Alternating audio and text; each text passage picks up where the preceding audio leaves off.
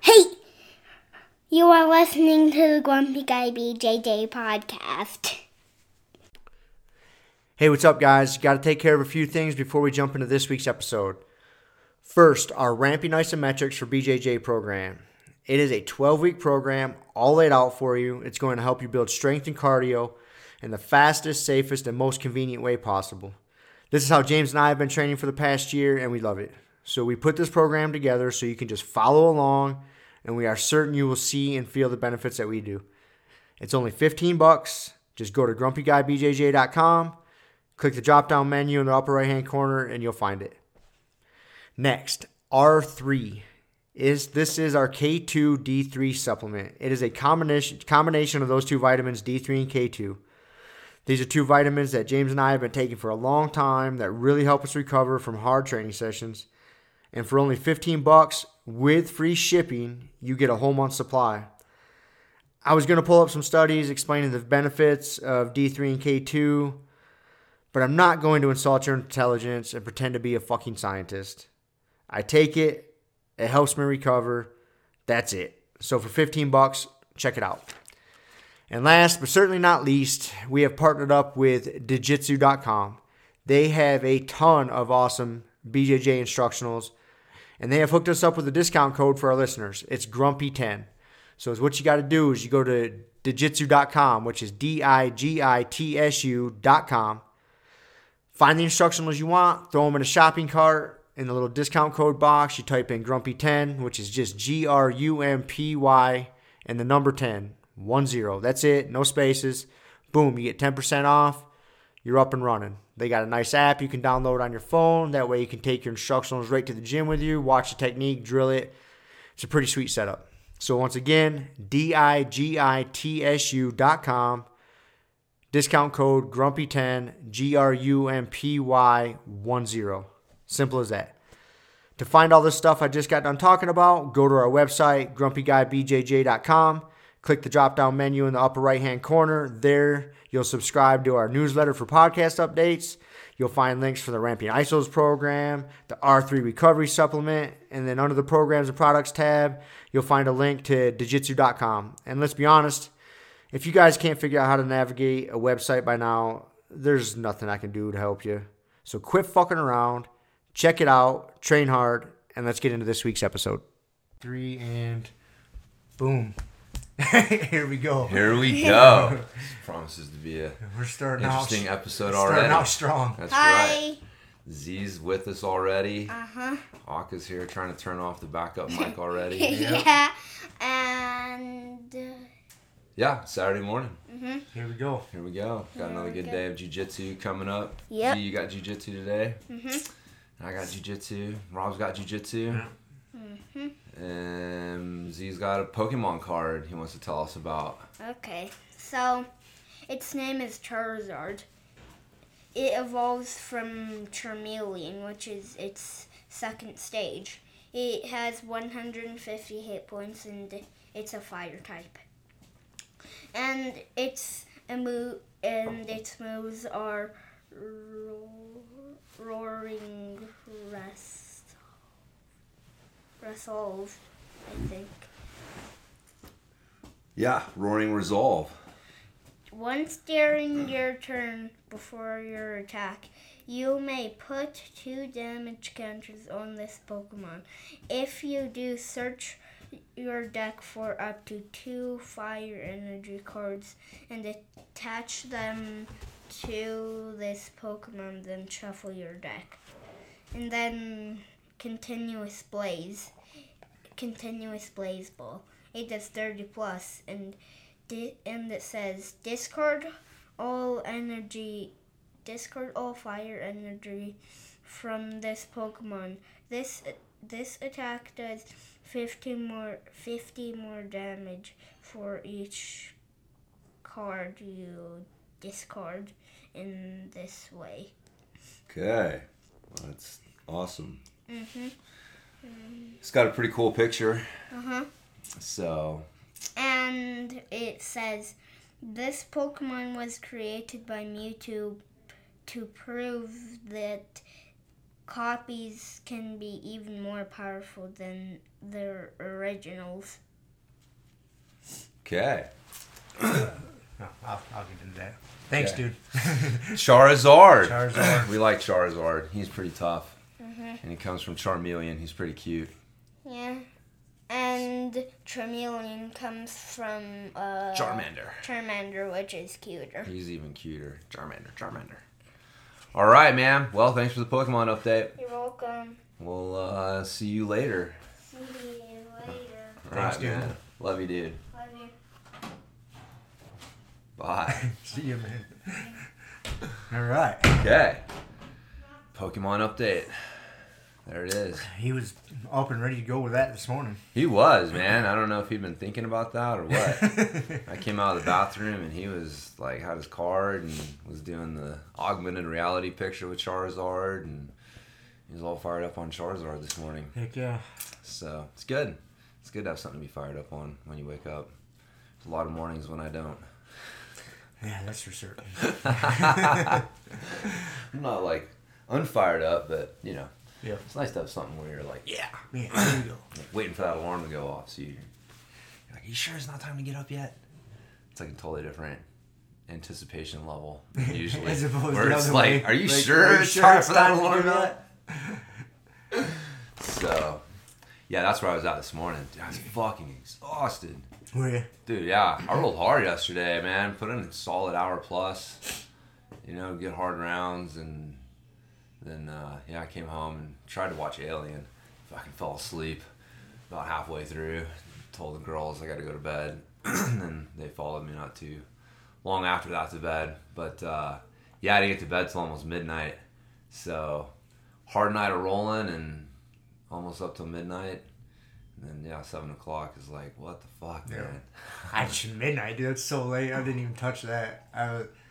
I think I was in bed by like 9:30. I'm sure I fell asleep fast too.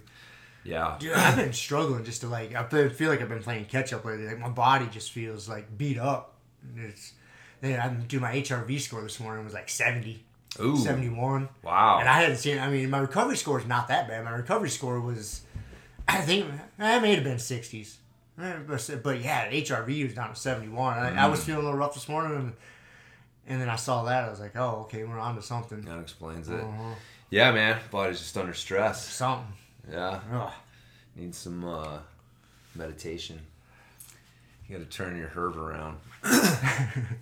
Well, I mean, you know what's funny though is like, again, I'm saying things that I've never actually confirmed myself. So whatever though. I've heard that meditating can actually improve your heart rate variability, like breathing.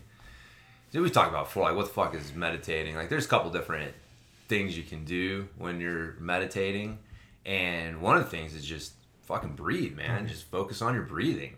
And it's one of those things that you take for granted, but I absolutely guarantee you that if you sat there and tried to focus on just your breathing for 10 minutes, that like you would find things that you could do better. Mm-hmm. There's places you're not breathing into. There's, you know, something. And so it's just like anything else you train. Like if you're going to do mobility because you're tight in certain areas, you're going to do strength training because you're weak in certain areas. Like why would you not do breath training because your breathing is suboptimal in certain areas? And so, but yeah, using meditation for like just breath work has been shown to help raise the HRV, so improve that. I've threatened to focus on that on several occasions. Never followed through. Dude, 10 minutes a day would change your life, man. Never followed through. It's really weird. It's like this crazy thing. I got to figure out. It's just like everything else with you. Like once I figure out how to frame it, and you see how it's hard, then oh, it's difficult because I've tried, dude. I have tried. I mean, when I say try, well, I know that. I just mean like you and you're like, if you're not like, if it's not physically hard. Yeah. Yeah. Well, but the thing is, I know it's physically hard. That's why I don't do it. Oh. Because I feel like my mind, it's just because I got a weak ass mind and I fucking feel like I should be doing other things. Like I have tried to institute like a meditation practice on several occasions in my life. And I think the longest streak I've ever gone is like a month, maybe tops. That's pretty good. But that might be being generous with that. Like, Yeah. I don't know if I've ever made it that long. I've tried to reframe it in my head lately to talk myself into it, like just like a breathing practice, like, you know, some breath training. Yeah. Which it basically could be reframed as meditation. So I've tossed the idea around lately. I still haven't. Well, it's just like isometrics, man. Like tension is one thing. It's like breathing is one thing. The skill of applying breathing to a movement is another. Mm-hmm. Like they're not the same thing. And so like using movement-based stuff to try to train your breathing, that makes about as much sense as using movement-based stuff to try and train your tension skills. Right. It's like you can't. You have to train them themselves, and again, you see why ancient warriors spend a lot of time fucking meditating and doing isometrics. I know. So, anyways, in my mind, that's what they did, right? Meditated and just fought. That's it. But yeah, it's interesting too. Like when I get into the breathing stuff, and you know, because you look at those, because man, you can get real far into the fucking woo-woo shit, right? Yeah. With the meditation stuff, and it's like we're trying to open our fucking chakras and our third eye and all this stuff. I can't do that. But see, again, it's like, okay, where did this shit come from, right? Why would they talk about this shit? I mean, it's not all like, you know, what are they trying to describe really? And what I've found through my own breathing practice and meditation stuff is that like there's kind of something to it, because if like there's a breathing pattern, like you start in the belly, but then you want to start pulling from the diaphragm, and then your breath actually, you know, goes up from there. And if you're breathing well, like that's like you can actually feel your breath go all the way up into your throat, all the way up into your sinuses and in your head, and that's like, and if something's off, you can feel your breath get caught. Like it doesn't go all the way up into that third eye area, right? But then you look at these like, oh, the chakra thing on the thing, and it's like, oh, okay, well that's what they're feeling. Like there literally is something. Like if you're, you know, they're all like, oh, your chakras are closed off. You know, you're not breathing into your chakra, and it's like you get turned off because you're using these energy words, and it's like, it's fucking bullshit. No one's ever measured a chakra. Shut the fuck up. But they're trying to use something to describe what is a legitimate feeling. Like when you're sitting there breathing, you can feel if your breathing is going up and down your spine, if it's going up and down properly, and where it gets hung up, and then now if you want to start like putting like, oh, if it's getting caught in your heart area, that means that you're closed off to the world, you know, well, whatever. But dude, if your breath can't get past your chest, that's a problem. Okay, if it's going to open up your heart space and make you a nicer person, fuck, cool, bonus. But all I know is that when I'm rolling, or, you know, doing something cardio intensive, if I can't access all of my lungs efficiently, I suffer. And yeah. So that's been, you know, my big takeaway. I've been at it I don't do it every day. I definitely do it at least a few times a week. And I'd say on like a good week, I'll probably get in like 5 days. And man, yeah, it's funny, man. I look back on it, and it's like anything else. It's like isometrics. It's really hard to explain to somebody like how much you get out of isometrics until you've had enough time with them to understand everything you can get out of it. And that's kind of like what I feel like with the meditation stuff, because I look back at like, you know, where my breathing was compared to like where it is now, and then I can also see how it impacts like my cardio and my performance. And yeah, sometimes I'm sitting there like, dude, I don't understand why everyone doesn't do this. This is such a cheap way to improve your cardio that why not? So, but it is difficult. Because you don't feel like you're doing anything. Yeah, it is. It's isometrics. It's fucking isometric breathing. Yeah, you're just sitting there. Yeah. Sitting there, your mind going crazy, like, oh, I should be doing this, I should be doing that. But that's because if you can't, like, your ability to focus on the moment is a skill too. Mm-hmm. And so it's good to practice that skill. It is knowing that you're going to fail at it because it's hard, and that's where just having something to focus on.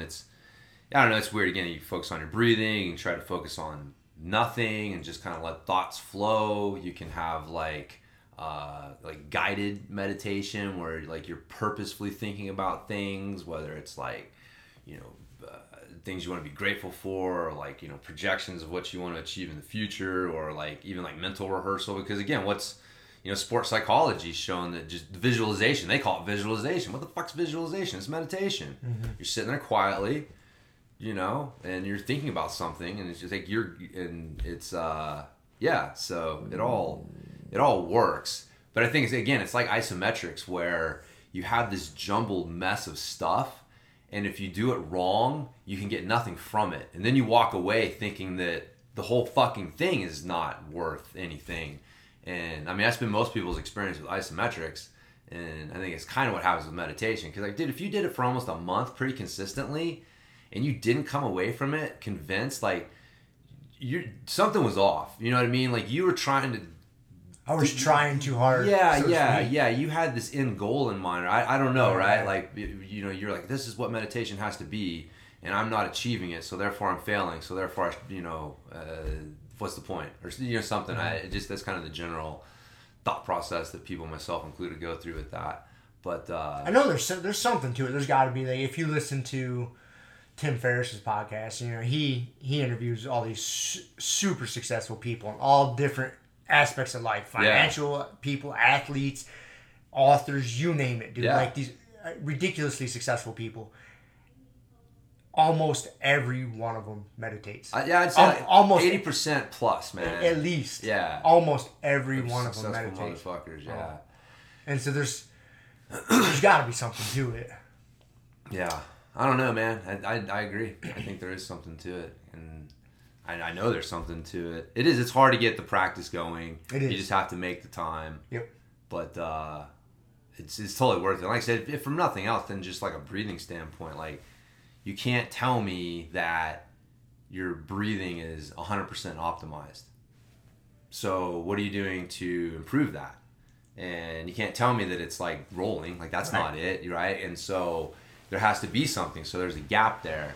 I remember, probably showed you, we didn't do this at the Steve Maxwell thing, but he had like this cardio workout, you know, quote unquote workout that he did it. The one I went to before, and it was, you start out, it's like, you know, it's a march. You can either be marching in place or walking, and you're doing like you're timing your breath to your steps. And so at first you start like 1 in, 1 out, 1 in, 1 out, 1 in, 1 out. And then you go 2 in, 2 out, 2 in, 2 out. And then 3 in, 3 out, 3 in, 3 out. And so you keep going, and the goal is to get to like 10 plus. And not have your breathing change, right? It's just like isometrics. When you get to that 100%, you shouldn't be like, it should look just like the first one. And so, it is a fucking challenge, and it's a real eye opener for a lot of people. You get to about like 7 or maybe 8, and all of a sudden it's like, dude, you cannot access and control your breathing to the point where you can breathe in at 8, 9, 10 plus, and but that, again, that's an example of like, if you can't do that, like personally, I would, you know, say if you're not able to get to at least 8 or 9, like, you shouldn't be doing fucking cardio workouts. Like, you're putting the cart before the horse. Like, what are you training? Your shitty breathing patterns? Like, that's what you're training. That's what you're training. You're just reinforcing the shittiness. Yes, if you don't have some way to check and fix your breathing patterns, because cardio is not improving your breathing patterns. Like, it does to a certain point, but not like, you know, it's just like lifting weights improves your tension skills initially, because it just can't help. It's part of the package. But if you keep trying to improve your tension skills through lifting weights, you're gonna fucking run into problems. If you keep trying to improve your breathing skills through cardio, you're gonna run into fucking problems. So it's having things like that, like the meditation, that kind of walking / marching, you know, workout, if you want to call it that, and then, you know, moving up the intensity ladder. And again, at each level, it's just like everything else. If you haven't earned the right to move to that next level, you stay where you need to until you've earned that right. But everybody just goes right to fucking hit, right? It's like just right to that high intensity interval training. And meanwhile, you're watching them breathe, and you're like, dude, you're not breathing using your diaphragm at all. Like, your lung capacity is shit. Like, what are you doing here? And anyways, so that's why you need to do it, man. I know. I'm gonna keep on you. It's gonna be my mission. James's mission. To convert Rob to Man. meditation. Yeah. It's fun. I guarantee you, like, I absolutely guarantee you, if you do it, it's gonna be one of those things, and in like 6 months, you're gonna you're gonna fucking be like, dude, I wish I'd done this sooner. You're like, yeah, you were right. So I still won't admit you were right. I won't admit that you had this conversation with me. Too bad it's being recorded, so we have evidence of it. Sake, that's right.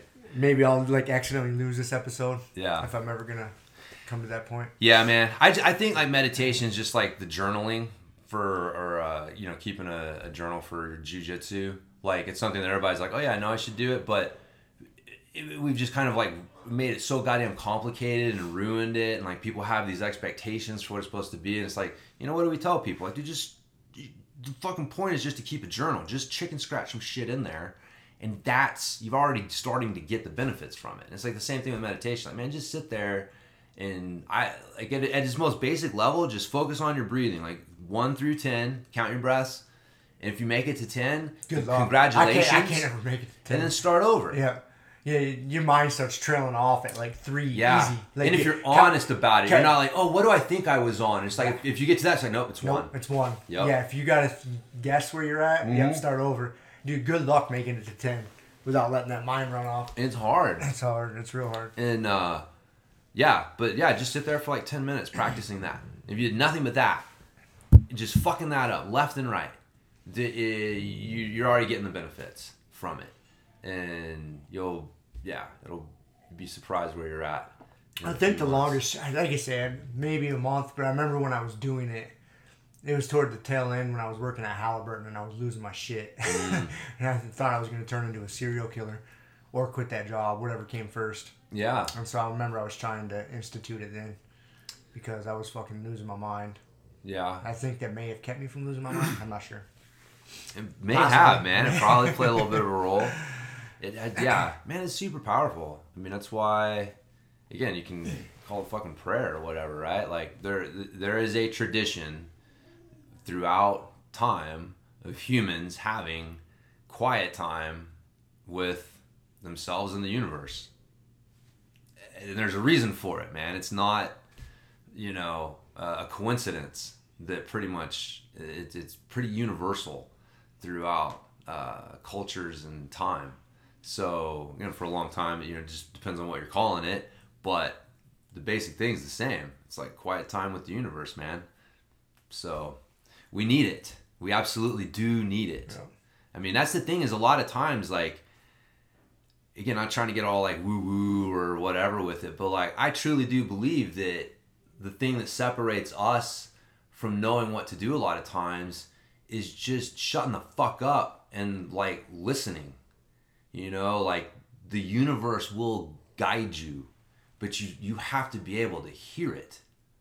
And you can't hear it if you're in your own head and you're talking to yourself and you're worried about shit. And there's all, the things that go on. Like you can't, it's like all this fucking noise and someone's over there and they got the answer for you and they're trying to tell you.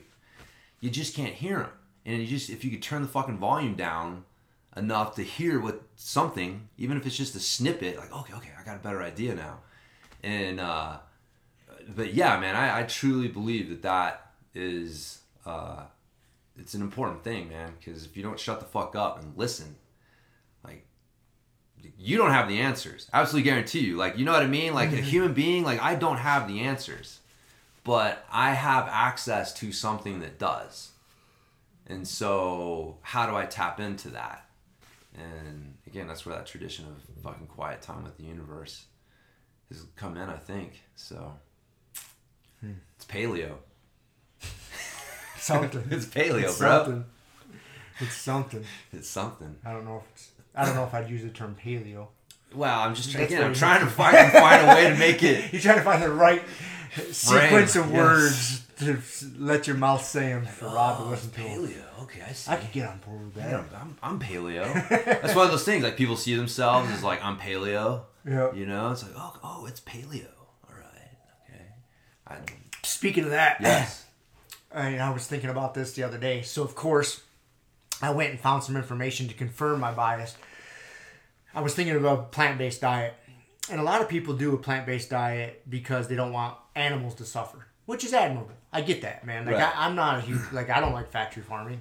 I don't want animals to suffer. I don't want any, I like eating meat. You just said an important thing. There's a difference between animal suffering and factory farming. animals suffer on factory farms. Yes. But that doesn't mean that all animal suffering is factory farms. Correct. And that's the equation that the vegetarian, like plant-based people have managed to make in people's minds. Right. Exactly. It creates the confusion. So of course, like I said, I went and found information to confirm my thought process. Yes. And so let me see. I had the definition. What this the definition of being a vegan was. What is their? Because then it almost like you can completely argue it from their definition. Okay, here we go. This is from the Vegan Society. Okay. The vegan code. Okay, this is the vegan code. Veganism is a way of living which seeks to exclude, as far as is possible and practicable, all forms of exploitation of and cruelty to animals for food, clothing, or any other purpose. Okay, so you're trying to minimize suffering. You don't want animals to suffer. Cool, I get it, right? That's basically what they're saying for anything. Exploitation is different than suffering. I mean, I just want to get technical Tommy for a second. Like it is. Right. I can exploit something without making it suffer. Yeah, totally. I can exploit things without you know what I mean? Like suffering and exploiting are not the same thing. You can definitely make people suffer while you're exploiting them. But we're getting into the weeds here. That's what I'm saying. Like it's just funny. Their own definition is what the fuck? So basically you guys should walk around naked and not eat anything. Yes. Because that's basically what you're saying. There's nothing that you can do, nothing that you can touch, nothing in this entire planet that doesn't take advantage of the exploitation of something. Yeah, see, that's where I was getting at. Because, so then, using that definition, you could say the carnivore diet is more vegan than the vegan diet. Because, here's my rationale. I found some numbers to support this. Here's my rationale. So, let's say if I was strictly carnivore, I'm only eating beef, I could survive all year on killing just 2 cows. 2 cows, that's it. Yeah. And that's more than enough meat for me all year. You know, at the average cow you get 400 pounds of meat from. Yep. If the person eats, if you know a hunter, man, they only need 1 or 2. They go out once, twice a year, kill something, and they got 2 pounds. If you eat 2 pounds of meat a day, which you're not gonna, let's say 1.5 pounds of meat a day, there's 365 days in a year. You're looking at 1.5 cows would feed you for a whole year. Yeah. And so you kill 2 cows, feeds 1 person. You got a milking cow if you want milk. You got some chickens for eggs. You're not killing those things. They're running around in your yard. You could go a whole year with only killing 1.5, let's say 2 animals. Okay, so that's just based on, 2 pounds of meat a day, that's roughly 3,000 calories in a day. So if you try to accomplish 3,000 calories a day in a plant-based diet, how much earth you have to take up, farming. Yeah. And how many animals you kill in that process. Yeah. You're killing a lot more animals to eat 3,000 calories in a plant-based diet every day than you are just killing 2 cows. Yeah, I'm sure the biomass and the individual numbers aren't even comparable. They're not even comparable. But even if you're just talking about on a biomass level, right? It would fucking be freaking, because all the ants, everything that lives in the ground. Yep. You know what I mean? If you, and again, it's. So this is my technically the carnivore diet is more vegan than the vegan diet. If you were to take it to that extreme. Yeah. If you wanted to eat 3,000 calories a day, you are going to kill more things eating 3,000. What exploits the least amount of things? You are going to exploit way more things eating 3,000 calories on a vegan-based diet than you are on a carnivore diet. Because again, it's you're exploiting animals. I mean, Because it is. That's what makes it they purposefully left off exploiting plants. You know what I mean? Because that's what makes vegans vegetarians. Is that their creed there specifically talks about exploitation of animals, not exploitation of plants. Mm-hmm. And so that's why they can exploit plants to their fucking heart's content. Because you are exploiting a plant. But even to get the plant, you're exploiting animals. No, I know. Yeah. No, I know. But and again, that's where, we're trying to make that. But it's just funny because it's wait a minute. You guys are just picking and choosing. And again, there's there was an assumption that plants aren't sentient and they can't feel. And it's wait a minute. Maybe there is a little bit more to plant intelligence than we thought. And things change, right? This whole idea of plants are dumb and unintelligent and can't feel anything, and animals can, so therefore they're different. And it's like, wait a minute, no, plants fucking seem to sense something. Like, you know, they're experiencing the world. And so, yeah, it's fucking stupid. The whole thing is based on nonsense. It is. Because, yeah, when you dig into it, like you said, if it's about animal cruelty, then you got to look at it from all sides. Yep. And not they just choose to willful ignorance. Yeah. You know, because just like I say, the amount of earth you have to till up and all the wildlife you disrupt to grow that many plants to feed people a plant-based diet, you are killing and exploiting and making a lot of animals suffer. Yeah. And to deny that, you're just lying. You're lying to yourself. So, yep. I don't know. I had got thinking about it because we know a few people that are like plant-based. Yeah. And so then I get it. I totally get it. From, you know, I don't like to partake in, you know, factory farming and whatnot. Like, it's disgusting. It really is. But, you know, you really start thinking about it. Like, hey, wait a second here. Let's pump the brakes. Yeah, man, plant-based shit is not, like... It's not morally superior. You're not... No. You're not killing less things or exploiting less things. It's not going to be better for the planet. It's not better either. for the planet, man. Yeah. It's you can tell yourself it is. Right. I mean, even the argument like, oh, so much of this shit that we're growing is for the animals anyways. And it's like, okay, well, that's fine, though. But it's like, we're still, like, growing shit causes problems. Yep. So... There's just too many of us. There's so many people. Yeah. And to feed this many people, you're gonna have to kill things. Yeah. To feed you've and always clothe had us all, to. you've always had to. You always had to. Yeah. But, yeah, I don't know if I buy the whole too many people argument. I think there is. I think there's too many people. I mean, what does that mean? I don't know. You know what I mean? Like, yeah. What does that mean? What does that mean exactly? When I say it, I think you get to the point to where if you extrapolate out where we're at and how much population has been growing steadily over the years and years and years, like if you keep going on this trend, like I don't think the Earth can sustain it. I really don't. If we keep on this path, that's what I mean. I mean, but I don't know how to fix timeline, everyone's survival rate drops to zero. Exactly. I know it's kind of a flimsy argument, but there's a little bit of validity to it. Like I don't know what the answer is. I don't have it. But there is. Like there's just there's overpopulation, overcrowding in places, and just again I'm not saying we should go kill people off or anything. You know what I mean? I feel like there's too many of us maybe under the current systems. I guess that could be a way to look at it. I just feel like if you look, the way things currently are and how many people we're trying to shove into the fucking system, sometimes things can seem a little screwy. But you get better systems. Yeah, man. It's like you live. I mean, if you live in like a really densely populated urban area, man, it can be really easy to start thinking like, yeah, there's too many of us motherfuckers. But you living in Colorado, like, dude, there's wide open fucking spaces. Like we're not like you drive across Texas. I mean, it's this idea that there's too many people and it's like overcrowded. That's not accurate. Like what it is city model, the model of the city where you're trying to attract all of these people into this one area. Like there's too many people in one area. In different areas, and you run into problems with that, right? But to say that like you know what I mean? Like if you took everybody, I once heard, and this could be totally wrong, but like you could fit everybody in the United States in like the fucking state of Texas if you spread us out.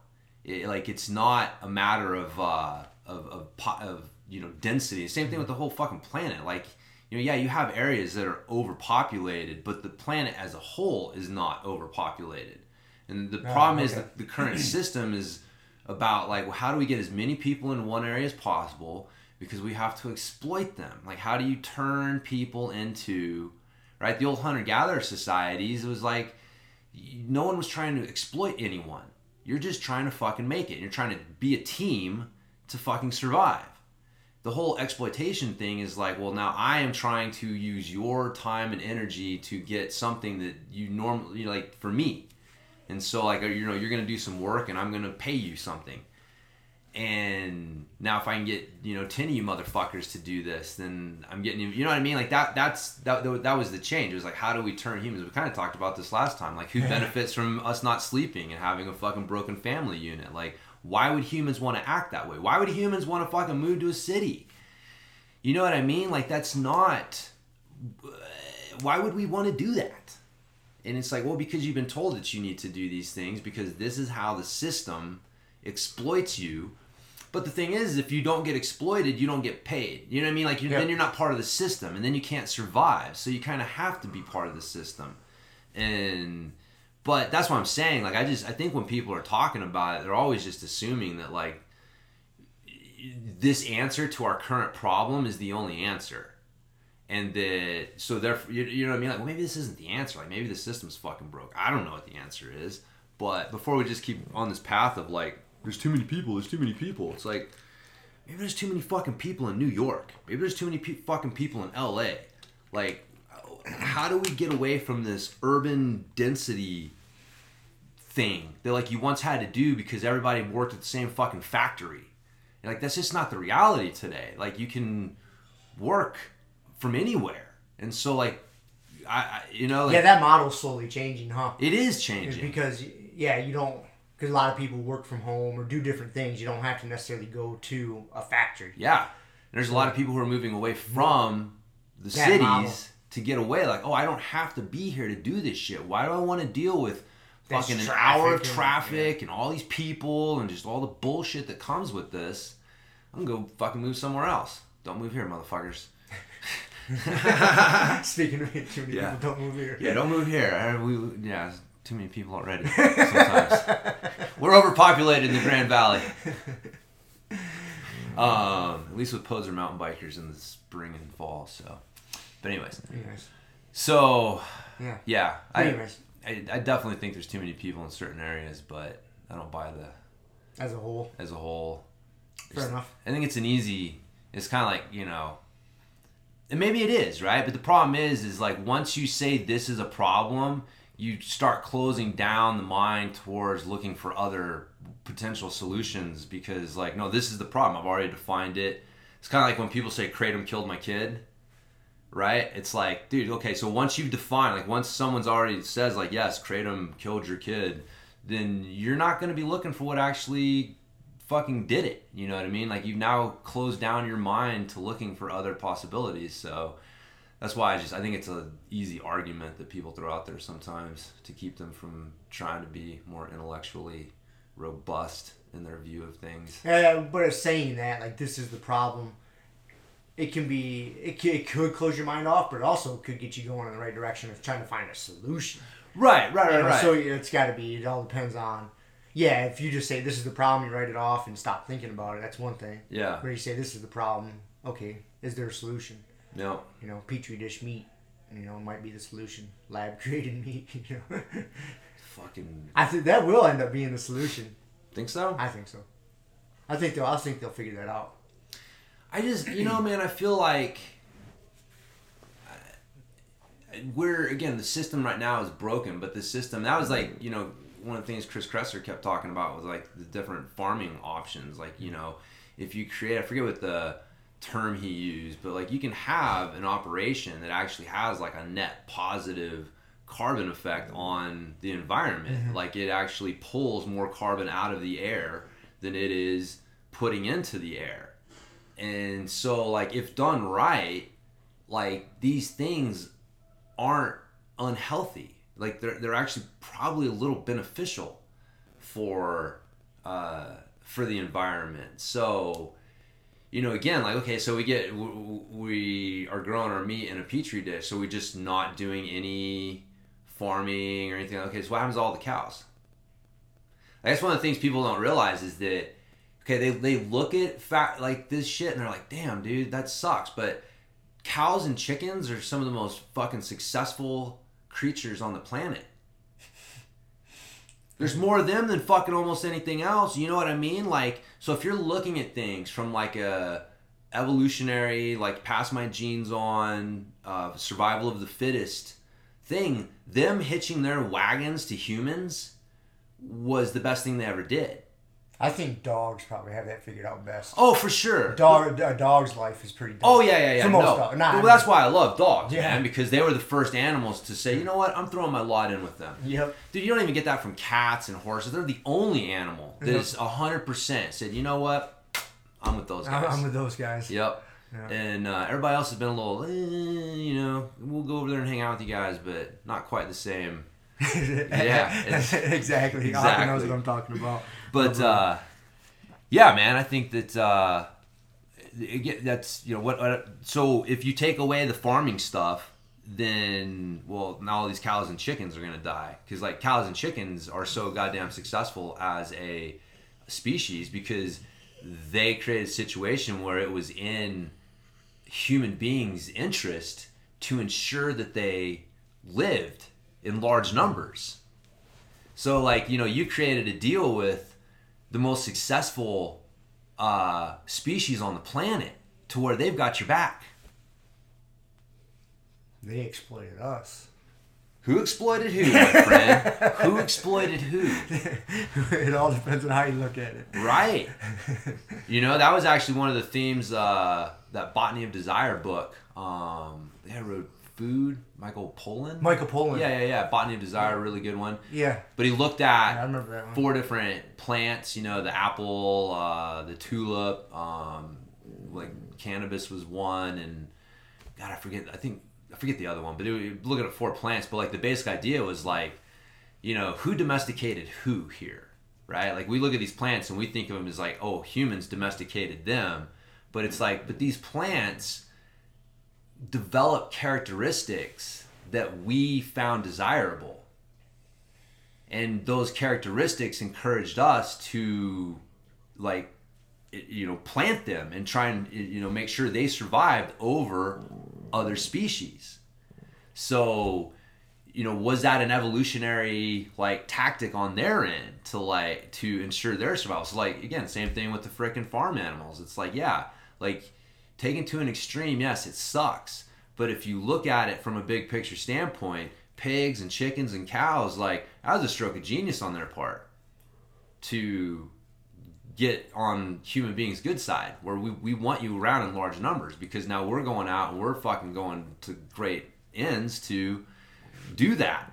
And so if we just pull that, oh, no more, you know, we're just meat from a petri dish. That's actually not being nice to animals. Like those they're gonna, like, if you don't need it, they're gonna end up going extinct. Yes, man. Like cows and chickens and stuff and pigs. I mean, all, like, yeah, the amount of numbers, it's not, something would have to happen to them. Yep.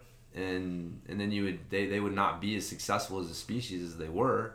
So yeah, it's a complicated, multi-layered argument. It is. But there's ways to look at it where you're like, wait a minute, yeah, who is fucking doing who here? Who's exploiting who? Who's exploiting who here? Right, you're a fucking cow. Like if you're in the right spot as a cow, you're like, God damn, dude, that cow's got it made.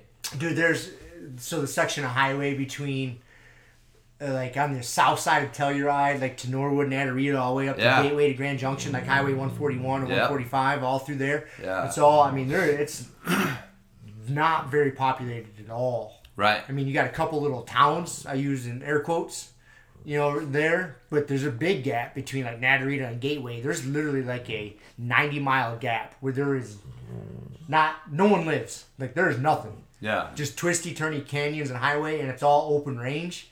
And so there's cattle farmers out there that just, I mean, in that, whatever it is, 90 miles, 60, 70 miles, the cows just roam. Yeah.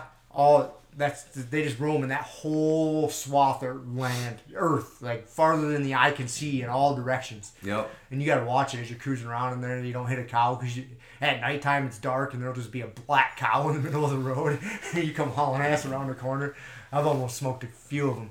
But those cows got it pretty good, man. They just cruise around, man. They got the river cuts through there. They cruise around and eat and drink and just hopefully don't get hit by a semi-truck hauling ass through there. But yeah, man. It's, again, yeah, the cows are in the right situation. Yeah. You start to realize, like, oh, wait a minute, like, maybe they did. They're exploiting, who's exploiting who? So. I delivered to one of the ranchers up there quite often, and he's got a herd of cattle that roams that canyon. he was telling me, "Don't hit my cattle." I won't, Okay. man. I Oh won't. man, I was planning on it. I was gonna try to hit your Yeah, cattle. well, you say so. He's like, Yeah. whenever I leave, he's like, "Don't hit my cattle. They're out there." Yeah, I mean, I run because they free range out in like the North Fruita Desert here, Yeah. and I mean, shit, dude. So I've come across them riding bikes, come around a corner, and there's a fucking herd of cows. And yeah, it's funny, man. You get up real close to a cow, especially when there's no fence between you and them, It's a different and thing. you realize like that is a big ass fucking creature. Huge creature, dude.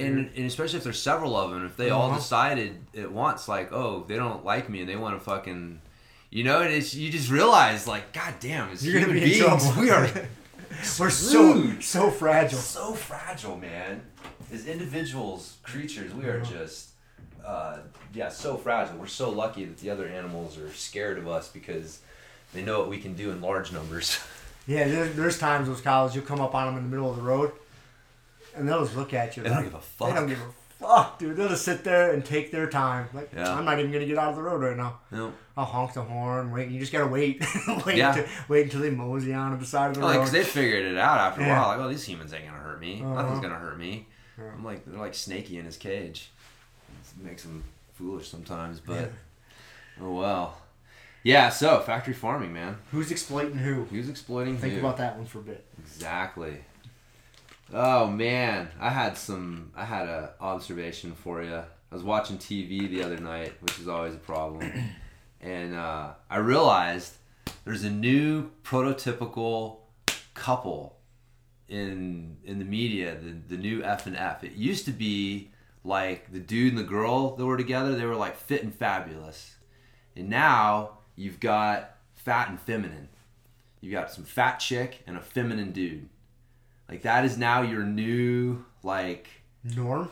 yeah, again, like now you see it, like you'll watch, you know, like just commercials, show, you know what I mean? Like, cause there's a stereotypical thing, like, you know, cultures have a stereotypical definition of things in their society, right? And again, you look back into the, you know, 80s and 90s and it's like, you know, if there was a couple on TV, like They kind of looked a they were certain fit way. and fabulous. They look good. Right. Right?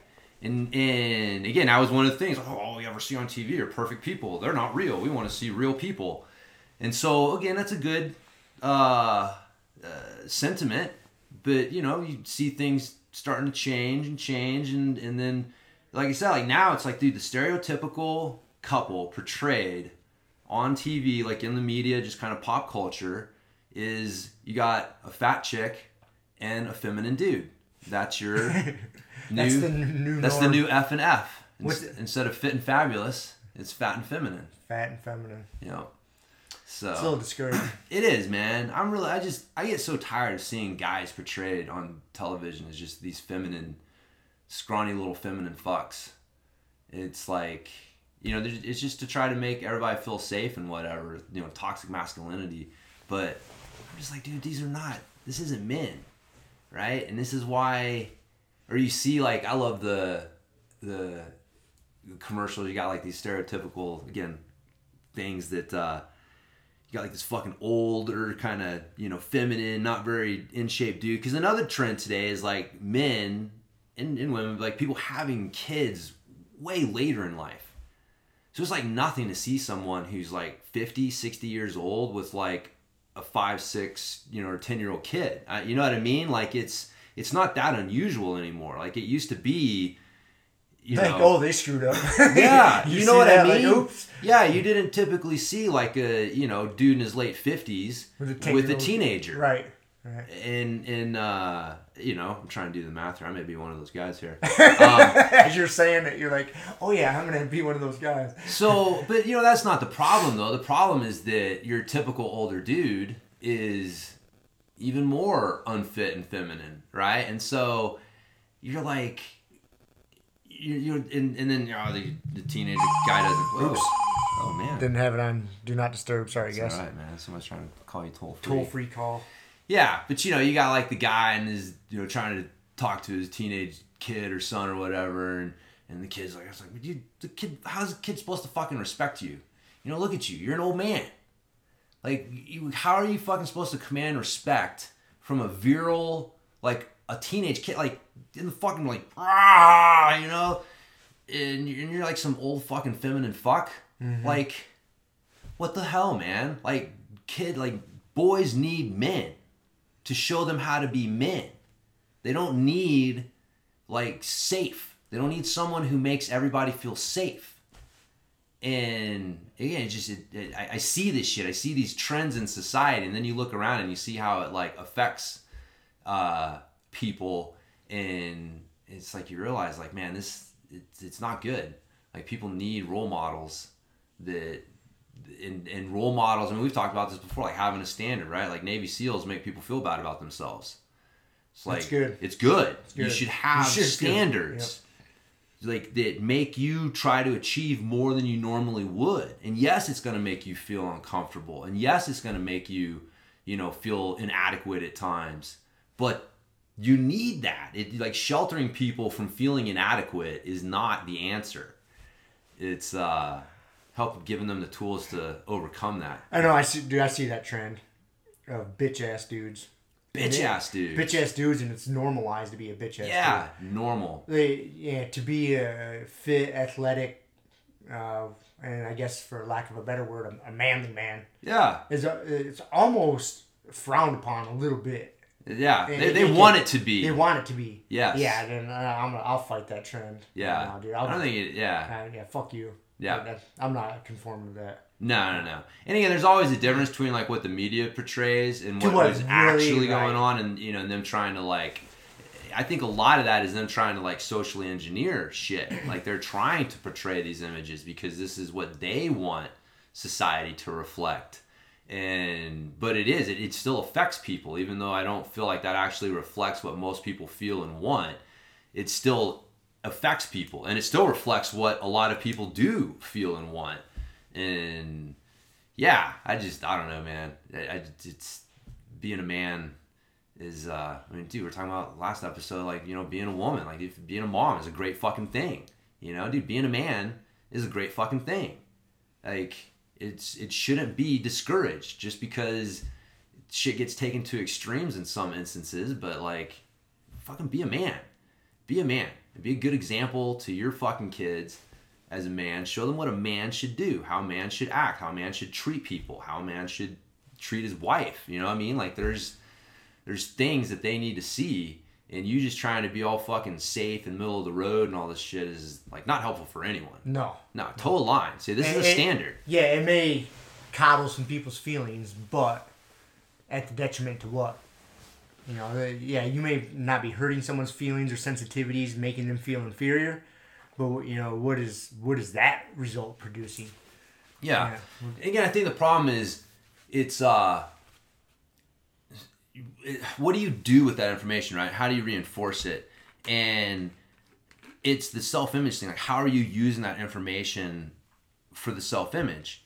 And so a lot of times, people don't know how to help create a positive self-image in someone when they fuck up, right? Like if you're not meeting a standard, then how do you use that as a way to, like, yeah, you're messing up, but what are you? Like, we kind of talked about this last time with that book, the Winning in Mind book, and again, like I'm reading his Parenting Champions one now, and it just really gets you understanding like how important this is like, are you delivering the message that this is who you are? You're the fuck up. You're the person who does these things. Or are you delivering the message that like, look, you messed up, but you're the person who's looking for a solution to these things? And, most people approach it. I know I fucking certainly have for quite a while with like, you project on people that this is who you are, right? You fucked up. You're the person who fucks up. And then that makes them feel bad. And there's no real way out of that. And so, again, I think like the problem is it's not standards. It's that people don't know how to use standards in a positive way. And so they see standards being used in a negative way, and they've experienced standards being used in a negative way. And so they think that, well, the answer is get rid of the standards. Get rid of the standards, blow them all up. Yes. yes, the standards are the problem. And it's like, no, that's standards not the aren't problem. No. The problem is people who haven't been given the tools to help. I mean, basically, like, coach people. Like, if you're a parent, you're a coach. And, you know, if you interact with people on any sort of, like, authority basis where you're giving them feedback or, you know, anything like that, like, you're a coach on some level. You're helping coach them with this. And so, but people don't, you're not taught how to coach. You're not taught how to talk to people and how to use like positive reinforcement to help them understand the mistake that they made, but then also the solution that they need to be looking for, and that's who they are. They're the person who looks for solutions, not the person who has a problem. And it's again, it seems subtle, but it's like, dude, when you go through your fucking, you know, you graduate high school and you got this giant bag of fucking, these are all my problems. You know what I mean? I just spent the last 18 years of everyone telling me, my parents telling me what my problems are, my teachers telling me what my problems are, my coaches telling me what my problems are. Everyone's telling me, I got all this fucking bag of problems. I'm tired of having fucking problems. So you're just like, fuck, I don't want any more problems. So I'm not going to have these standards or whatever. But it makes sense, man. It definitely makes sense. Face ID. No. Oh, you're trying to fucking pay for something. Apparently my MasterCard. Yeah. I must have hit there. I tried to silence my phone and that's what happened. So. Yeah. So standards, man, we need them. That's why I like but they make so good. Yeah, but the problem is again, we kind of get back to what you were just saying. They make people feel bad about themselves. Yeah. So they're like, ooh, we can't do that. Yep. No. That's why jiu-jitsu's so good, because it's a pretty, I guess it can get muddy, but it is pretty clear on like what the standards are. Are you getting strangled or are you not? Yeah. Are you getting better or you're not? Getting better or you're not. Yeah. You run into the same problems? Are you finding a solution to those problems? Or you just keep repeating the same fucking errors? Yeah. Yeah, no, man. Teaching people how to deal with adversity and problem solve and things like that's what they should be teaching kids in school. And that's not what they're being taught. They're not being taught how to think. They're not being taught how to interact with other people in a positive way. It's like, don't bully. Okay. Well, if you tell people what you don't want them to do, guess like, it's like, don't think about a fucking white elephant. Yep. Right? It's like all this, you know, talking about bullying and stuff, it just makes people think about bullying. It's like, well, what do you want people to do? How do you want them to interact with each other?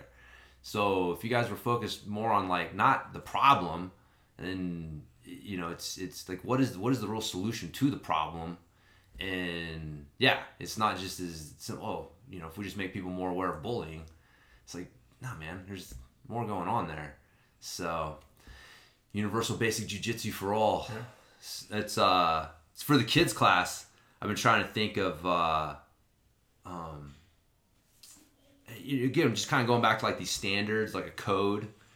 And the good thing about it is that it helps you filter what you're doing, right? Because you can tie it back. Like, okay, I'm doing this because it ties back to something in my code.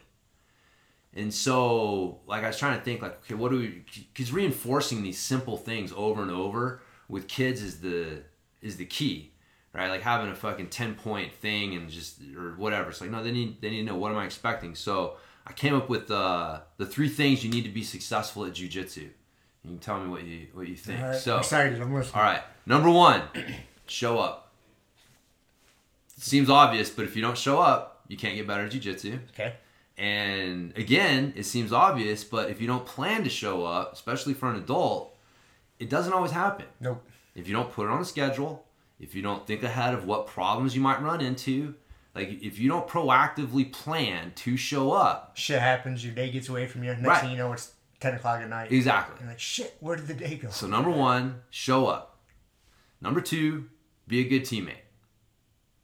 You know, we've talked about this a million times. Like, if you don't have teammates to train with, you can't do jiu-jitsu. Yep. So being a good teammate includes, not paying attention, not being a distraction to everybody else. For adults, things like, being aware of your hygiene, clipping your nails, not going ape shit on people and hurting them.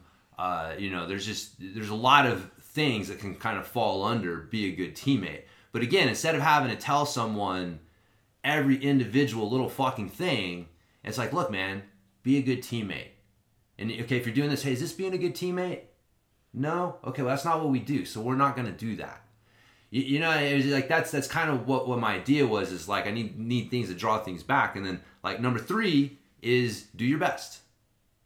So if you show up, you're a good teammate, and you do your best, you're going to get good at jiu-jitsu. Mm-hmm. And pretty much everything that I ask the kids to do, I can tie back to one of those 3 things.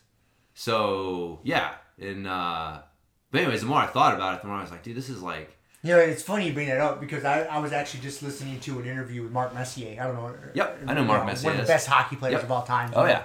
He was a part of the Edmonton Oilers back in the 80s. Gretzky was killing it. Arguably one of the best hockey teams ever assembled. Yep. From all the people they had on that team. If you're not a hockey nut, you won't know. I mean, being from Michigan, by default, you end up being a hockey fan at some point in your life. Right, yeah. Because it's cold as shit. And you played hockey as a kid. Like, you don't grow up in Michigan without playing some hockey and being a fan of it. So I came across this interview. I was like, oh, man, I hadn't thought about that guy in years.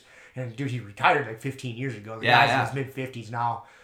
But he talked about that. They were asking, some of the reasons why that 1980s Edmonton Oilers team was so freaking good.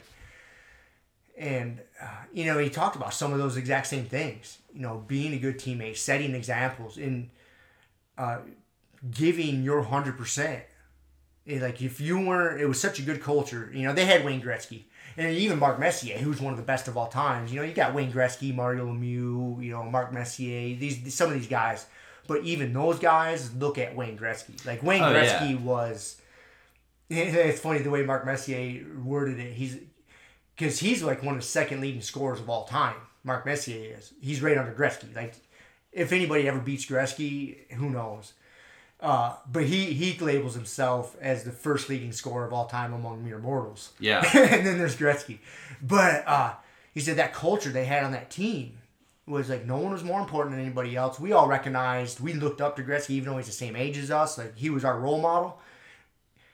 But there was that, like, this is the team. These are the standards. This is what we expect. And if you're not giving 100%, if you're not trying your best, even if it's not up to par, if you're not trying your best, like, you're gone. Yeah. Like, we got to see you trying. We got to see you out there hustling. And if you're out there being lazy and being a shitty teammate, you're not going to survive in this, room of killers. Yeah. And it's really the same thing. He talked about the same, kind of the same athletic commandments. Yep. Yeah, you see that. I mean, pretty much you can apply that to anything in life. But, I mean, the more I thought about it, it was kind of like my jiu-jitsu move equation of, like, position plus reaction equals techniques choice. The more I thought about it, the more I was like, man, that's fucking... Like, there's so much there. I mean, that's life. That's, jiu-jitsu, all of it. But, yeah, man, show up, be a good teammate. And that's the thing that I think that... and that's why I put be a good teammate in front of do your best, because I think that you could argue which one's more important, but I think in today's society especially, the be a good teammate is the most important one, because we're raising a fucking culture of self-centered kids, and like having something like jiu-jitsu that really forces you to learn how to be a good teammate, how to think about other people other than just yourself. You can't be self-centered in jiu-jitsu. It just won't work long term. And it's like that. I think that's such an important lesson for kids to get these days, that you're not the most important person in this room. Look that way and that way. Those people are. Because if they're not here, you're not here. You're not fucking you can't you can't do anything. So take care of those people. And man, if you think about it, like that's like life, man. Like, you are not the most important person in your life. And if you don't take care of the people that are around you and help support you, then it can, life's a lot easier when you got teammates. It is. Right? It's hard. You can't go through life by yourself. As much hard. as you like to think you can. Yeah. You need some We're not meant to. You need some teammates. Mm-hmm. Yeah. And then I don't want to like over complicate number 3, but really like I want to add on, do your best and acknowledge that you did your best. Mm-hmm. So again, like giving credit to yourself. Again, like talking about last week, like when most people come away from a training session, the tendency is to focus on what they did wrong, why they suck, whatever, rather than focusing on what did you do well? Like, what were the successes that you had? Because that's you. You're not the person who fucking failed. You're the person who had those successes. So, like, do your best and then acknowledge that you gave your best. Don't downplay it. Don't,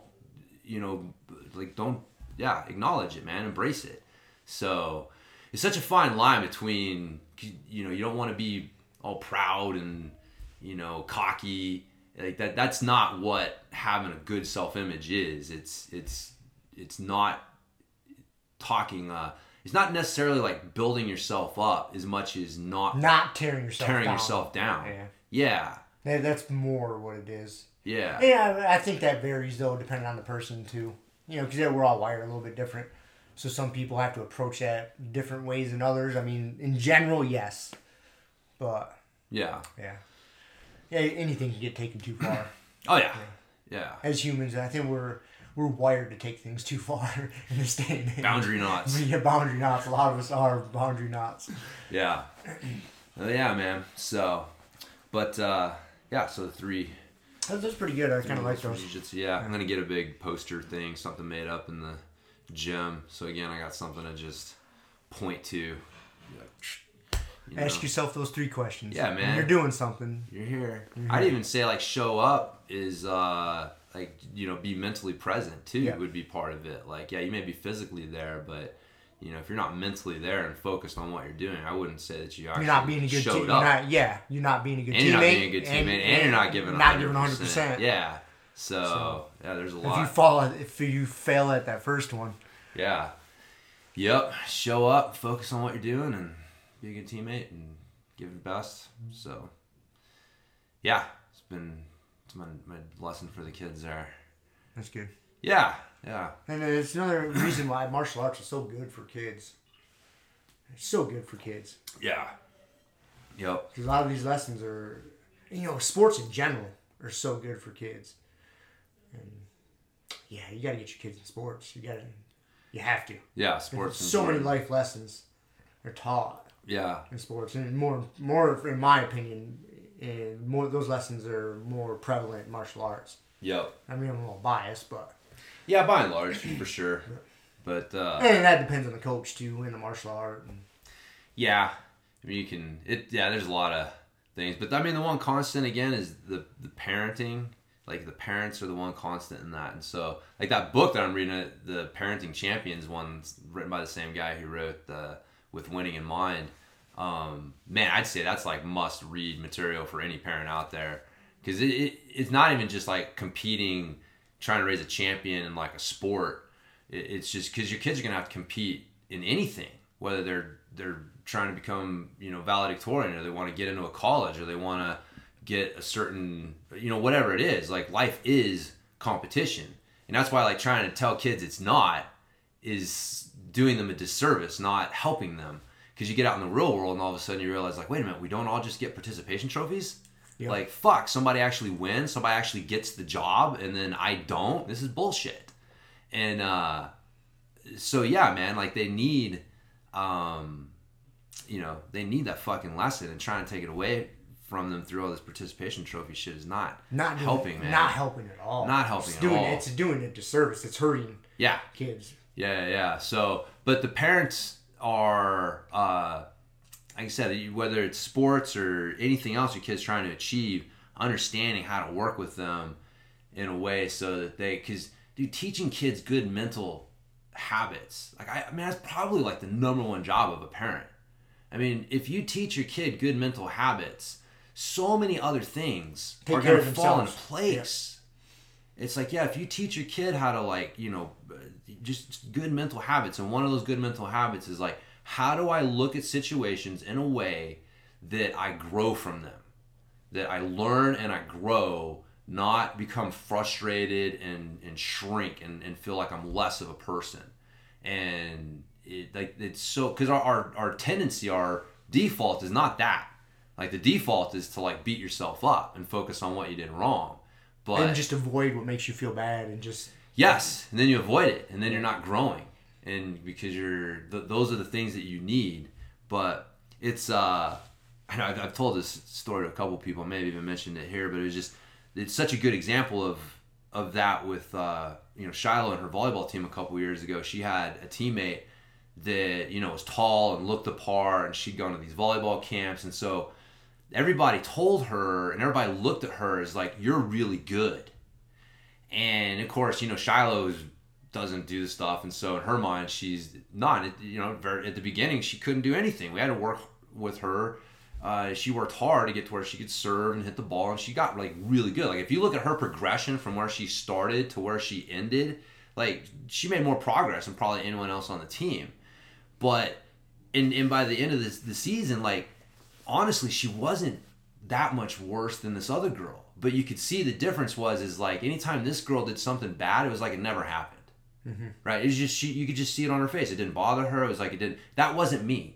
That was a mistake. And everyone's like, oh, it's okay. You got this next one. She's like, when she did something good, it was like, that's me. I do good things. And everyone's like reinforcing that. And then I'm watching, I'm like, she wasn't that much better than Shiloh. But the difference is like, every time Shiloh did something good, it was like, oh, I kind of got lucky with that one. And if she did something bad, it was like, that's me. I screw up. I miss these things. And you could see just the reaction. It was such an interesting thing. And then reading this book kind of, highlighted this even more. But I remember trying to explain to her then, like, dude, your reaction is what is the only difference. Like, you and that girl are not very different on the court. The only difference is your guys' reaction to what happens. And, you walk away feeling bad and she walks away feeling good. But you guys really had about the same fucking performance on the court. So,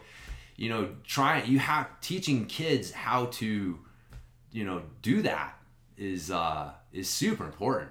Super important. I know I didn't. I struggle with that stuff all the time. Because you made a comment earlier today, I almost called you on where you said I'm not the smartest guy in the world or something like that. And it's like it's so indicative. It's such a default for us to say negative things about ourselves. Mm-hmm. And whether it's just trying to be humble or, wherever it's coming from, we think that it's coming from, it's not good, man. It is a bad habit to say things like that about yourself because then that's who you are. In my defense, I said that it was kind of like the Southern thing when you're about to say something bad about somebody. You say, bless his heart, and then you say, this guy's a retard. I know. And so I was talking shit about stupid people. So I put the caveat in. I recognize I'm not very bright, but there's a lot of stupid motherfuckers out there. No, I know. There was a context for it. There was a context. But still, I know what you're saying. And if we watch it and it's, if you pay attention to it, it's, and where'd that come from, right? Like we learn these habits as kids. Mm-hmm. This is what we were taught to do. And so, as a parent, if you can teach your kid better mental habits than what you were taught, because that's what you should be doing. Yep. You shouldn't be giving your kid the same habits you got. No, you want your kids to be a better version, a 2.0 version of yourself. Yeah. And that's the goal, I think, for a lot of parents. And that's just not giving them things, because that's how most parents look at it, like, oh, I want to do better for my kid than I did myself, and so they look at that as like giving them shit. Like, oh, they got nicer stuff than I did. They're getting to, go to these camps and go travel and do this stuff, and it's like, yeah, but like you're not doing them any better from like their habits and their mental habits and how because you're not going to be there. Your kid, from the time they wake up to the time they go to bed, your day is full of decisions. So you giving them the tools to make the proper decisions along the way is what you got to give them. Yeah. So obviously you try to steer them and give them good opportunities, but the toolbox, they need the proper toolbox to handle all the proper situations. Oh yeah, man.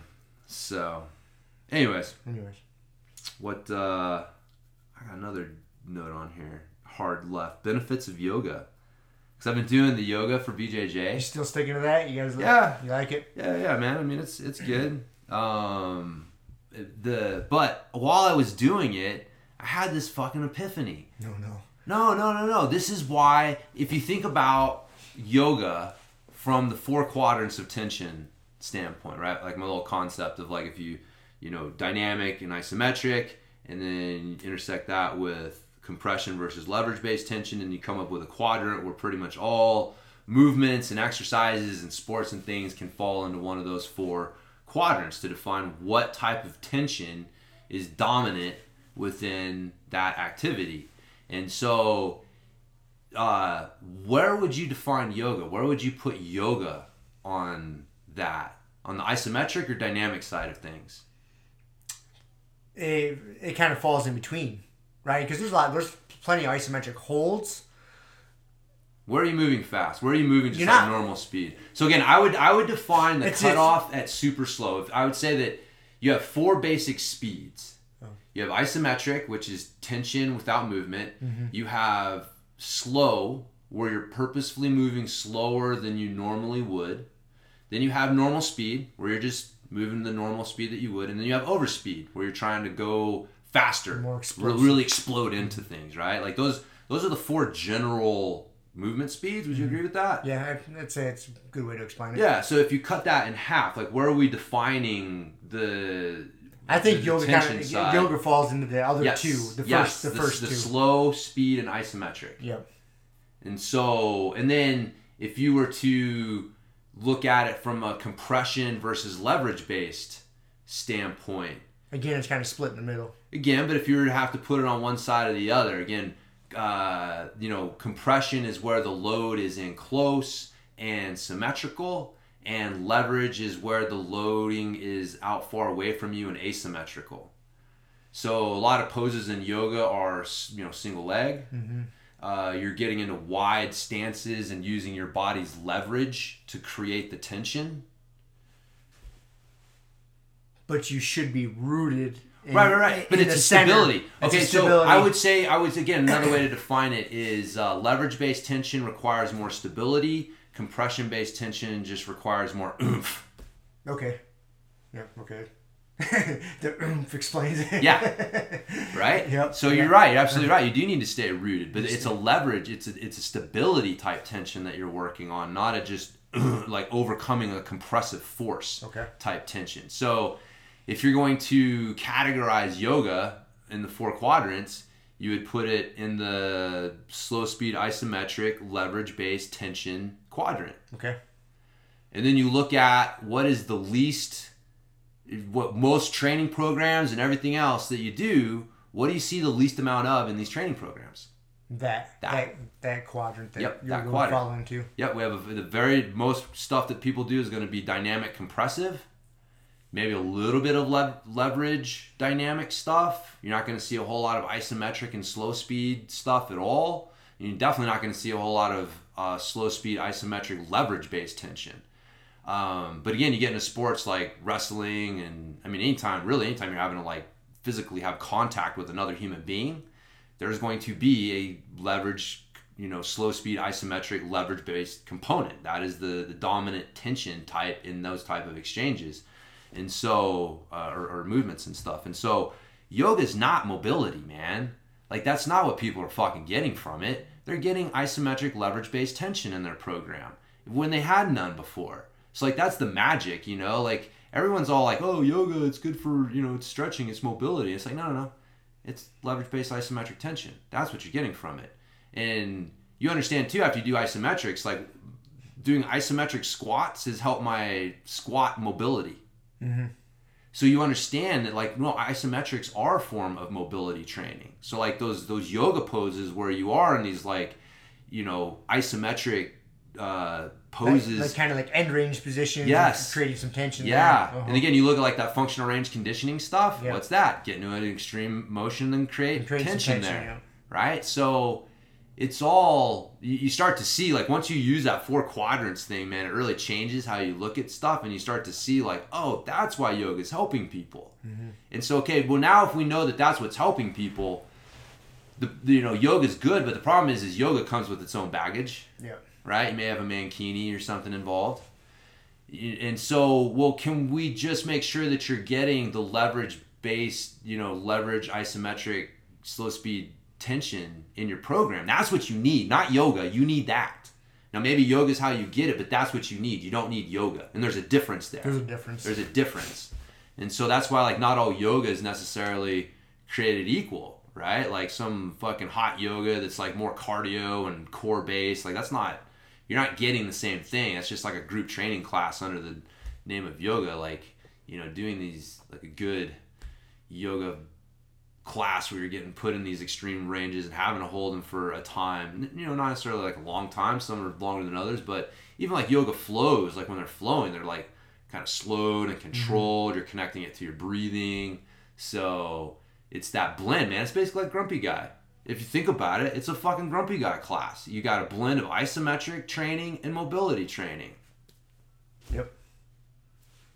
So it's just, that's all we're doing with Grumpy Guy, man, is the same shit.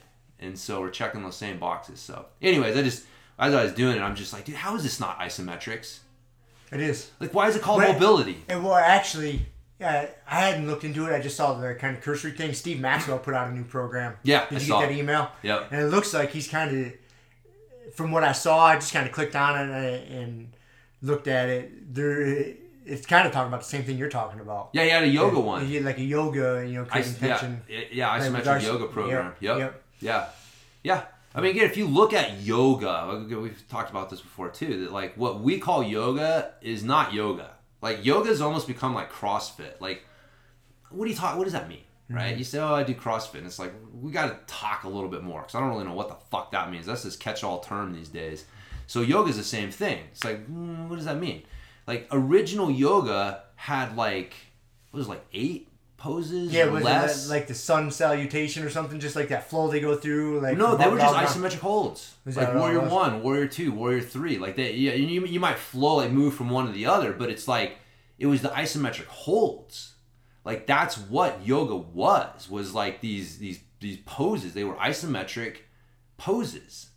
And then, you know, then people started adding in stuff and, you know, westernized it and stuff like that. But like, yeah, when you look at like hardcore original yoga, it was leverage-based isometric training. It was an isometric training program is what it was. Mm-hmm. And that's why it's called Warrior 1 and Warrior 2 and Warrior 3. Like, they weren't fucking doing this shit to like open up their fucking heart chakra. Like, they were training to fucking fight. Like, this was a training system to help harden the body for combat. And it used isometrics. So again, a warrior class using isometric training to prepare themselves for war. You know, you look at like, you know, the old kung fu tradition of like having a whole, you know, horse stance with like clay pots on your hands. What the fuck is that? Isometrics, man. It was, I think Steve Maxwell told us, like, Spartan warriors used to, or, you know, at least the archers would like draw their bows and just hold. Mm-hmm. Fuck is that? Isometric training. So yeah, it's important. So, I remember being punished in karate class as a kid and having to do horse stance holds. That was one of my instructor's punishments. Didn't know I was doing isometric training at the time. Dude, he was making you stronger. He was. Yeah. Also making me behave at the same time. Nah, that's good. Yeah. It's can be used for both. Making you stronger in multiple ways. That's right. In multiple ways. So yeah, it's so like I said, it was more a matter of a realization, like, oh, we're miscategorizing yoga. Like, we're calling it mobility, but it's not. It improves your mobility, but it improves your mobility through isometrics, the tension created in those positions, not like just the range stretching. Motion, right? Yeah, it's not like relaxing, right? There's a difference between the type of mobility you're doing during a yoga session and what you'd be doing if you're just like stretching your hamstring, right, trying to relax into it for, you know, so anyways, yeah, people, so do yoga, but just understand what it's doing for you. Yeah, do isometrics. That's what you need. That's what you need. Isometrics. It is. Yeah, that fucking base of tension skills. Isometrics and meditation. And then go play a sport. Yeah. We'll figure that out. Go play a sport, man. We'll figure that out. So, nice. Well, that was my benefits of yoga thing. That's good. Yeah. I don't know if you got any other... No, I don't have anything else. Oh, no, I did have another question. Okay. And I didn't realize this was a thing. I heard Joe Rogan talking about this the other day. This is a hard left. Once again, but he was, talking about just cultural things. And I forget who the guest was on his podcast, but they were talking about like it was just a normal thing, a normal white person thing, to not use a wash rag in the shower, just use a bar of soap. I just assumed most people in the world used a wash rag. And I'm an old white guy. I didn't think that because you sit down to pee too. You should probably take a look at everything that you do and assume that most people do the opposite. Well, they were categorizing it as I think Joe said, or his guest said that he's like, he's like, any of my black friends or Mexican friends, they think I'm disgusting because I don't use a wash rag. I just use a bar of soap. You know, I just rub that all over my body. That's how I wash. And they were both like, oh yeah. I was like, what? That's what I do. You don't use a wash rag? Uh-huh. Okay, so maybe I was. I just assumed I always use. What is the fucking point of the wash rag? To scrub yourself. I think you get cleaner. I've used a wash rag like my entire life. I mean, there's been times I take showers, obviously without, like when I was a kid staying at my grandparents' house up on the lake. They made us take bath in the lake. And my grandpa's like, go jump in the lake. They sometimes just give you a bar of soap, or sometimes maybe even I remember taking a wash rag out there. But still to this day, like I use one of those like Asian style wash rags, those big like towel looking things, but it's a wash rag. Yeah. I thought that's what most people did, but they put it in the group that most white people just use a bar of soap, and other people of other cultures use wash rags. Well, this is news to me. I feel like I tried both. And I just never saw the point of the wash rag. I just Serious? Like, what the fuck is the point of this thing? It takes more time, you know. You gotta now I can start. Lather it up. Rather just grab the bar of soap and just done. Serious? I mean, I'm halfway fucking done by the time someone's got their wash rag ready to go. That's okay. And I don't see myself getting any cleaner.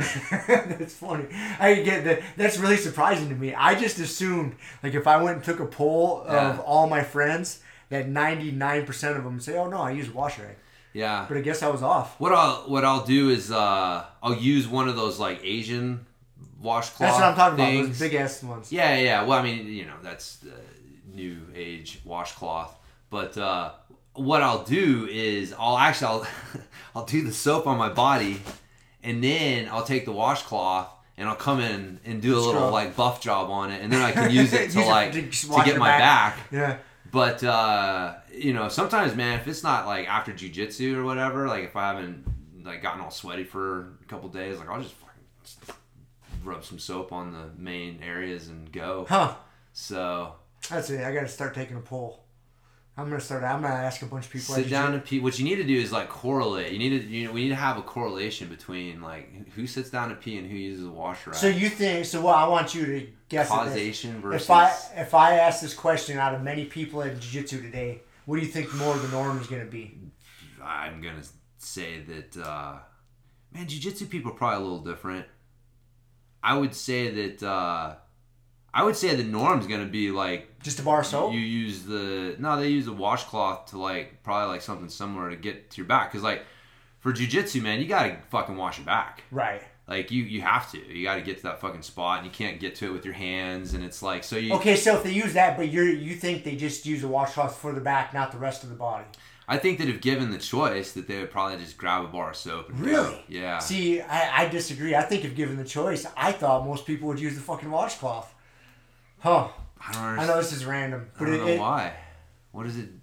It's because it doesn't actually get you cleaner. Yeah, I think it does. I mean, if you think you about can scrub. it. No, watch this. So this is, no, you if can you think scrub. about this. So you take this washcloth and you put soap on it. Yep. And then you rub it all over your dirty body. Yep. And then you rinse it out and you hang it up. And then you come back the next day and you pull it off. And you think that like none of the funk of the stuff that like you rubbed off of your body is still on there? Like you rinse it out and it's 100% clean? No, it's not 100%. Okay, so you got... But that bar of soap collects shit too. No, it doesn't. How? It's the top layer. Like once I go... Like the next layer under it is clean. Because the soap is staying on my body. And so when I come in and I do that, when I put it down... You're cleaning the soap. The soap has no funk because... I disagree. That soap is porous. So your funk is getting into the other layers of that soap. There's pores in that soap. So there's other layer. You scraping off the top layer of that soap has not got rid of all the gunk. I'm not sweating into it. Bullshit. No. Bullshit. That soap is not... I will guarantee you that if you went in and you did a lab test on a bar of soap versus a washcloth, and you were like, the surface of this, the thing that's about to touch my skin, what has more germs and dirty stuff on it, I guarantee you that washcloth is going to win. I disagree. I want to take a swab and put it under a microscope. All right. It's good, man. I like when you get all in denial about shit. It's funny. Anyways, I thought this was a normal thing, and it's fucking me up a little bit that it's maybe not normal. Huh. I don't know. I'm going to ask. I remember as a kid, you used a washcloth to wash your face in the sink. Like, that's what I remember, like, the adults in my life. Like, if they were, like, doing, like, a face wash in the sink or something in the morning, that they would take the washcloth. The way I view shit's totally different. Because if I wash my face, most of the time I don't use a washcloth on my face. It's just my hands. But then the rest of my body's a washcloth. Shit's all fucked up, man. My world's getting turned upside down here. Man, I had no idea. The world is such a varied place. It is such a varied place. It's a rainbow. You get a certain view of rainbow of cleaning traditions. Yeah, the way you do things, you just assume the rest of the world is doing the same shit, and then when you find out it doesn't, you're like, what? Like the record stops. Like, wait a second. Yeah. Man, I stopped assuming that I knew what other people were doing a long time ago. Like, I know. Yeah, things like this happen, and I know I shouldn't assume I know what other people are doing, but... It's probably more of like you didn't realize you had the assumption until it was challenged. Right. And you're like, wait a minute. I had this assumption. Yeah, exactly. That's exactly where I'm at. Like, fuck. That's what I'm asking people today. Yeah. I'm asking a bunch of people. That's good. Definitely got to ask Nate. Yep. I'm curious to hear what Nate's response is. I don't know why, but like... What do you think his response is going to be? Dude, I don't know. If I had to put money on it, I'm going to say washcloth.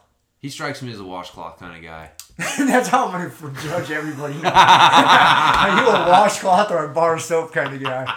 And then when someone says something I don't like, oh yeah, you're a bar soap kind of guy. You're one of those. You're one of those bar soap you guys. You just fucking lather right up, don't you? Alright, I think we should end it right there. That's a good spot to end it. New way to judge people. That's right. So, are you a bar soap guy or a washcloth guy? All right. We'll go forward and find out. We'll come back next week with my samples, my survey. They'll be waiting. I'm sure everybody will be on the edge of their seats waiting for next week's episode. Yep. Okay. All right. Cool. See you guys. See you. Thank you for listening to the Grumpy Guy BJJ podcast. Thank you all for listening. You can find us on Podbean, Apple Podcasts, Spotify, and wherever else you listen to podcasts. Please make sure to subscribe and leave us a review. It really does help and will allow us to keep putting out episodes. If you have any questions, comments, or ideas, hit us up at grumpyguybjj@gmail.com. Also, go to our website, grumpyguybjj.com, and get signed up for podcast updates and get our free BJJ Improvement Starter Kit. That's it for now, so get on the mat, train hard, and talk to you all next week. With a permanent friend, a hermit now, boom. Doggy stool, foggy, cool, got a froggy outside Molly dude. Melancholy Daisy Duke, hanging by the lace of their shoes. No trace of the tools, shaped into face, fuck the rules. Snooze, you lose.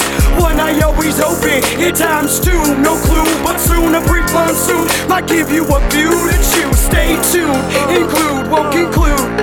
To the end is near, beware there's consequences for what you do. To meaning demons, a devil of many levels, I keep on feeding for several of them rebels. Me, myself, and I.